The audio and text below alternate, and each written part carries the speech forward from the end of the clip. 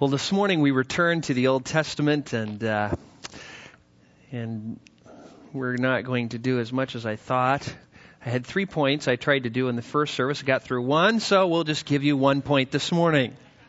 And that's good. I mean, short week next week. I already have 2/3 of my sermon done. So I've got that going for me. Well, as we return to the Old Testament series, let me just remind you of some of the things that we've looked at so far. We've looked at some of the purposes of the Old Testament, and we've asked and answered some really hard questions so far. We've looked at these misconceptions that people have, which kind of are a barrier between them really getting the goodies out of the Old Testament. We might feel comfortable going to Psalms and maybe Proverbs, but a lot of those other books are kind of scary, especially the law sections and some of the prophets. And you read those books and they seem so distant, different time, different place, different people. They just don't seem to apply much. And even if you saw some application there, in the back of your mind, you wonder if this really applies to you, because after all, you're not under law. You're under grace. And a lot of times we have these confusions about the Old Testament and just how does it apply. You look at the 10 Commandments and you would say, well, at least 9 of them seem to still apply, and we can't murder and steal or worship idols or whatever. And so, that seems like that applies, but yet we aren't under law. So what does that mean? Does under grace mean we don't have to obey anymore? And these are questions that confuse people. And I think this morning I'll probably confuse you more than when you came in. You'll probably leave here today knowing less than when you arrived. But it's good to ask yourself hard questions. And I have purposely tried to jump into the middle of hard questions. Easy questions are easy to answer. Harder ones, they try you, they make you think, they challenge what you believe. And I'm purposely trying to challenge you and stir you up so that you can begin to think of different scriptures and how they all agree. We know that God wrote the whole Bible, so no scripture contradicts another scripture. All scripture is inspired by God, and all of it agrees with every other and each bit of the rest. And we learned from our previous study that all Scripture is profitable for teaching and reproof and correction and training in righteousness. That means all the Old Testament. That means Leviticus. All the law sections is all profitable. We learned that it builds perseverance in Christians, New Testament Christians, and hope. That it provides examples for us for what we are to do and what we are not to do.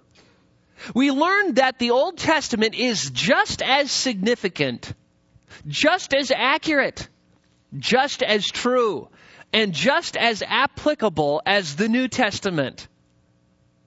But there are these problems. And the real problems come down to the whole business of law. I started out with some of the easier issues, and now we're entering into the hard issues. These are things that are really going to bend your mind. They're going to make you think and wonder and ponder. And at first you may see paradox here. That is, you may think that there are certain scriptures which actually conflict with each other, which don't agree with each other, which overrule each other, but that can't be true because it's all God's Word. And what you need to do is not try and figure out how God messed up. You need to figure out how you messed up. Because God is not wrong, it's our interpretation a lot of times that's wrong. And so what we're going to do is jump into this whole business of law and grace. But I want you to know that I know that you are going to struggle with this. I know what many of you are going to say or think in your mind when I say certain things. You're saying, but what about this verse? Well, we're going to get there. But we're going to look at some scriptures this morning. We're going to focus on the whole issue of law. That's what we're going to look at this morning. Law. What is law? Recently I went and served in some jury duty. And they actually put me on a trial. Even though I told them I was the pastor of Calvary Bible Church. I almost wanted to throw in there fundamentalist, extremist Bible church. But I didn't. And so I got put on a case. And I thought, this is very interesting that they did this. I think the guy had been exposed to more liberal pastors or whatever, but he regretted it after the case. He told me he did. Because I took notes. I think I wrote a whole book. I thought if I'm going to sit in this room all day, I'm going to do something. So I sat down and I almost blew out a whole pad, a very thick pad of paper. I starred things. I made little charts of his arguments, weaknesses, strengths, marked things. This isn't evidence. This is just assumption. By the time it got to deliberating and after I presented my case to all the other jurors, we decided it was like 15 minutes. It was over. But there was something interesting as I was in the room and listening to the judge, and he had all these rules that you have to abide by this, and opening arguments, aren't evidence, and closing arguments aren't evidence, and they're going to say things, and it's their interpretation. What you need to do is only consider the evidence. Don't go by feelings. Don't go by assumptions. Don't go by intuition. Go by the facts, and only the facts, and the evidence that's presented, and make sure that you don't get confused on that, because they're going to try and present things in a certain way. And then after all that, days of sitting there, then you go in and then they try and, persuade you that their quote arguments are right. And then the judge, stands up there and gives you this big list of laws that you have to abide by. And there was one thing I kept thinking of through this whole business, and that was Hebrews 10:28, that says, anyone who has set aside the law of Moses dies without mercy on the testimony of 2 or 3 witnesses.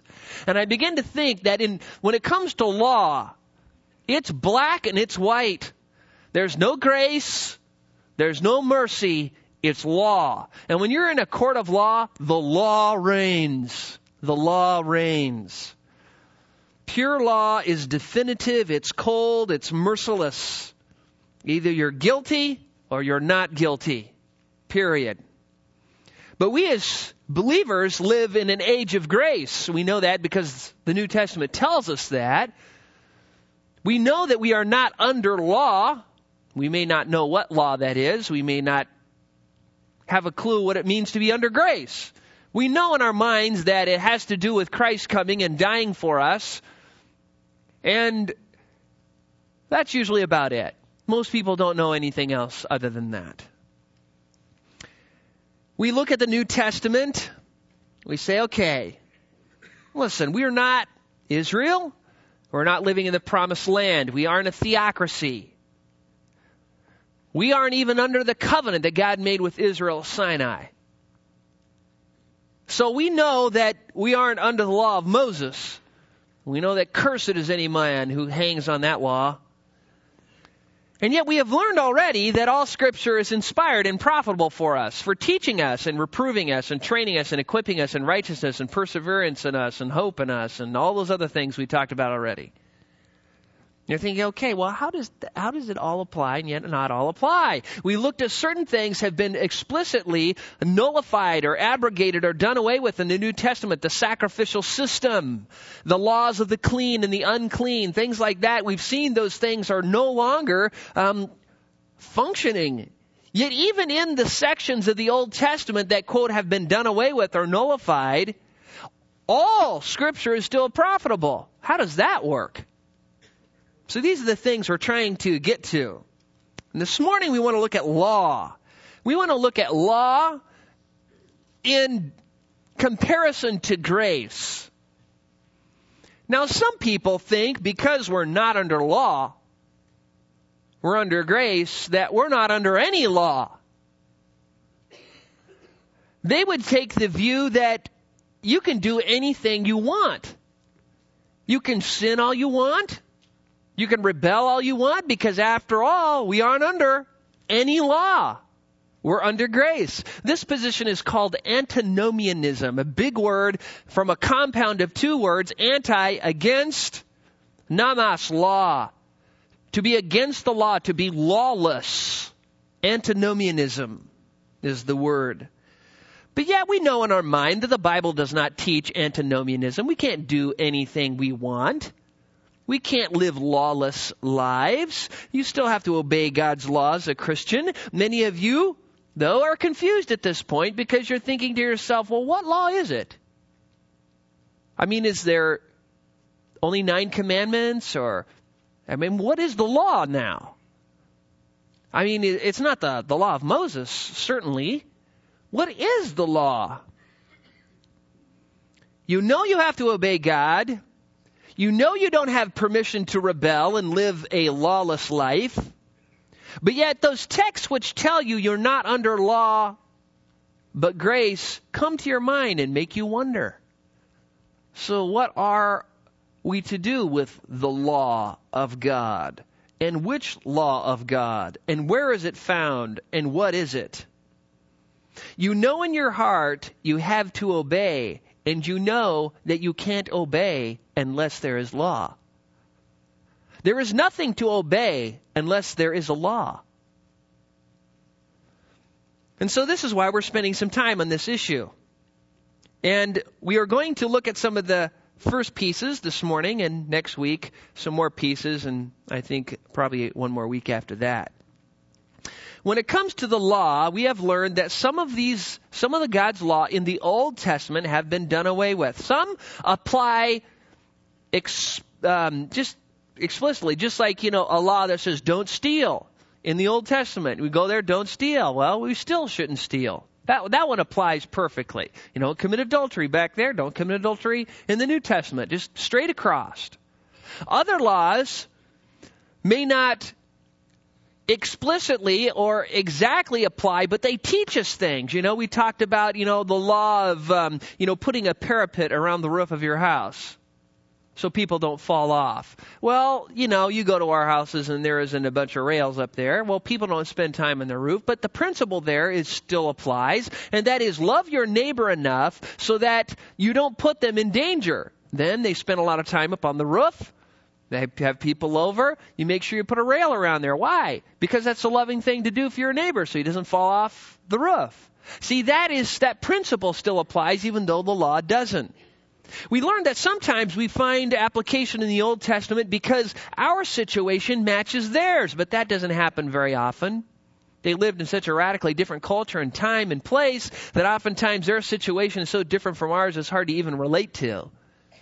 And yes, we can find application and example. We learned that from 1 Corinthians 10, where it says these things are written for an example, in verses 6 and 11. So we would know not to crave evil things. But remember, we learned that the most important place to find application, the place you can always find application, is with God. God is the place to find application. You ask yourself this. What is the Old Testament? It's a book about God. What is the New Testament? A book about God. The Old Testament and New Testament, the Bible, is a theology book. Theology meaning a study of God book. And sure, it contains history, but the history is to teach us about God. Sure, it contains laws, but the laws are to teach us about God.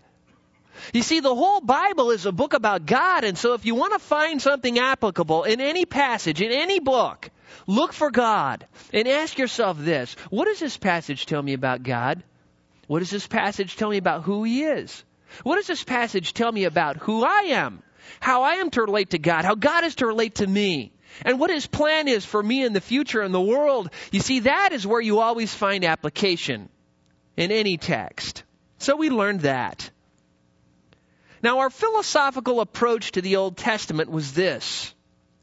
Everything in the Old Testament still applies except that which is explicitly or implicitly done away with or nullified in the New Testament. Now, having said that, we want to look at this whole issue of law. Now, Webster defines law as a binding custom, practice, or rule of conduct prescribed or formally recognized as binding or enforced by a controlling authority. You could put that into put a biblical spin on that, and you would have something like this. God's laws are binding rules of conduct or principles or actions prescribed in the Bible, which is the authoritative Word of God. The English word law appears in the New Testament over 200 times, and it comes from the word nomos. We've already said that word means law. And most scholars agree that the word law, like when you're, reading through Romans and Paul says law, and he doesn't define it, that usually it's talking about the law of Moses. This is very important to remember. It's usually referring to the law of Moses. The problem is there's disagreement on what that means. Does it mean that the law of Moses as revealed in just the law sections of the first 5 books that Moses wrote? Or does it mean all of the 5 books that Moses wrote? Or does it mean all of the Old Testament, which was under the laws which Moses wrote in the first 5 books? Well, it really doesn't make all that much difference. You would have to say that even if you believe the narrow view that it's only the law sections, that those law sections are found in the first 5 books. And if you said, it's the whole first 5 books, well, the only parts in there that are law are the parts that speak of law. And you could say, well, it's the whole Old Testament, and well, in one way, the law of Moses governs the whole Old Testament. So you could say, well, yeah. So really, it doesn't make a lot of difference. We know that at times, Paul thought the law was far more than just the books of Moses or the law portions in the book of Moses. For instance, in Romans chapter 3, verses 10 through 19, at the end of that section, after he quotes Psalms and Isaiah, he says, just as it is written in the law, in reference to that. Well, you wouldn't normally think of Psalms and Isaiah's law. In 1 Corinthians 14, 20, 21, he does the same thing. So Paul refers to Proverbs and Psalms and Isaiah as law. So we know he had a wider view of law, at least sometimes. But I believe the best way to look at all of this is to realize that the laws found in the first 5 books are the laws that govern the whole Old Testament. So it doesn't really matter whether you're going to look at it as a whole or the first 5 books or just the law portions. It's the same laws governing all of it. So even though you may see all 5 books as books of the law, you have to remember we said there's a lot of grace in those books, right? We saw that. We went through that, and if you weren't here, you need to go back and get the tapes because we can't go over it now. But think about this. Think about this. Now, this is going to bend your mind a little bit. That all these laws in all of the Old Testament can be condensed down into 2 laws. And what are those laws? According to Jesus, to love God and love your neighbors yourself. On these 2 laws hang all the law and the prophets. So then you ask yourself, well, we're still supposed to love God and love our neighbors ourselves, but we aren't under this law, which is based off of love God and love your neighbor, and then we're still under some other law, or aren't we? And what law are we under? We're supposed to love God. Well, those are laws. Do you see how confusing that is? And now you're really confused. Well, hopefully I can save you right now. Here's our working definition of law. When I'm talking about law, unless I define it differently, when we look through the New Testament and we read passages that talk about law and don't call it anything else, we will assume that he's talking about the law of Moses, the laws given to Moses or through Moses to Israel. That's how we're going to see it, unless there is some reason to think differently in the context. Now turn over to 1 John 3:4. Some people would say, we aren't under law. We aren't under any law. And maybe you have thought that sometime. But look at 1 John chapter 3, verse 4. And this is very interesting, this verse. This verse has some incredible implications. And hopefully I will be able to show you them. 1 John 3:4 says this: everyone who practices sin also practices lawlessness, and sin is lawlessness. First he says, if you practice sin, it is equivalent to practicing lawlessness.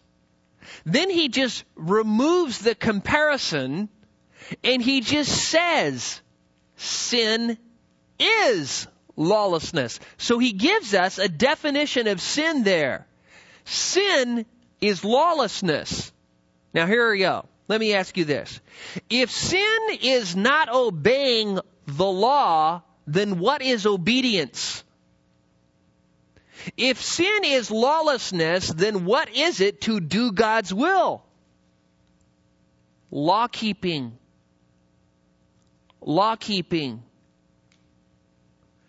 Christians have to keep God's laws, His commandments, His regulations, His statutes. Now, again, we don't have to keep all of them, and we haven't defined what law it is. We're going to get there next week. But just know that this passage is saying, if you sin, you're acting in a lawless manner. A lawless manner. That is, you are living like there is no law over you, when there is. God has rules of conduct that you must follow, restrictions and commandments we must obey. Those are laws. They fit into the definition of law. Now turn to Romans 6. Now we're going to jump right into the midst of some things Paul said. And again, we're going to be back here in the weeks to come. I just want to point out a couple little fun things here in Romans chapter 6, verse 1 and 2. Now, Paul, is the champion of salvation by grace through faith. There's no doubt about that. And in the midst of his discussion of salvation by grace through faith, he then says this in Romans 6, 1 and 2. What shall we say then? Are we to continue in sin so that grace may increase? May it never be. How shall we who died to sin still live in it? You could substitute lawlessness in there. Are we to continue in lawlessness that grace might increase? May it never be.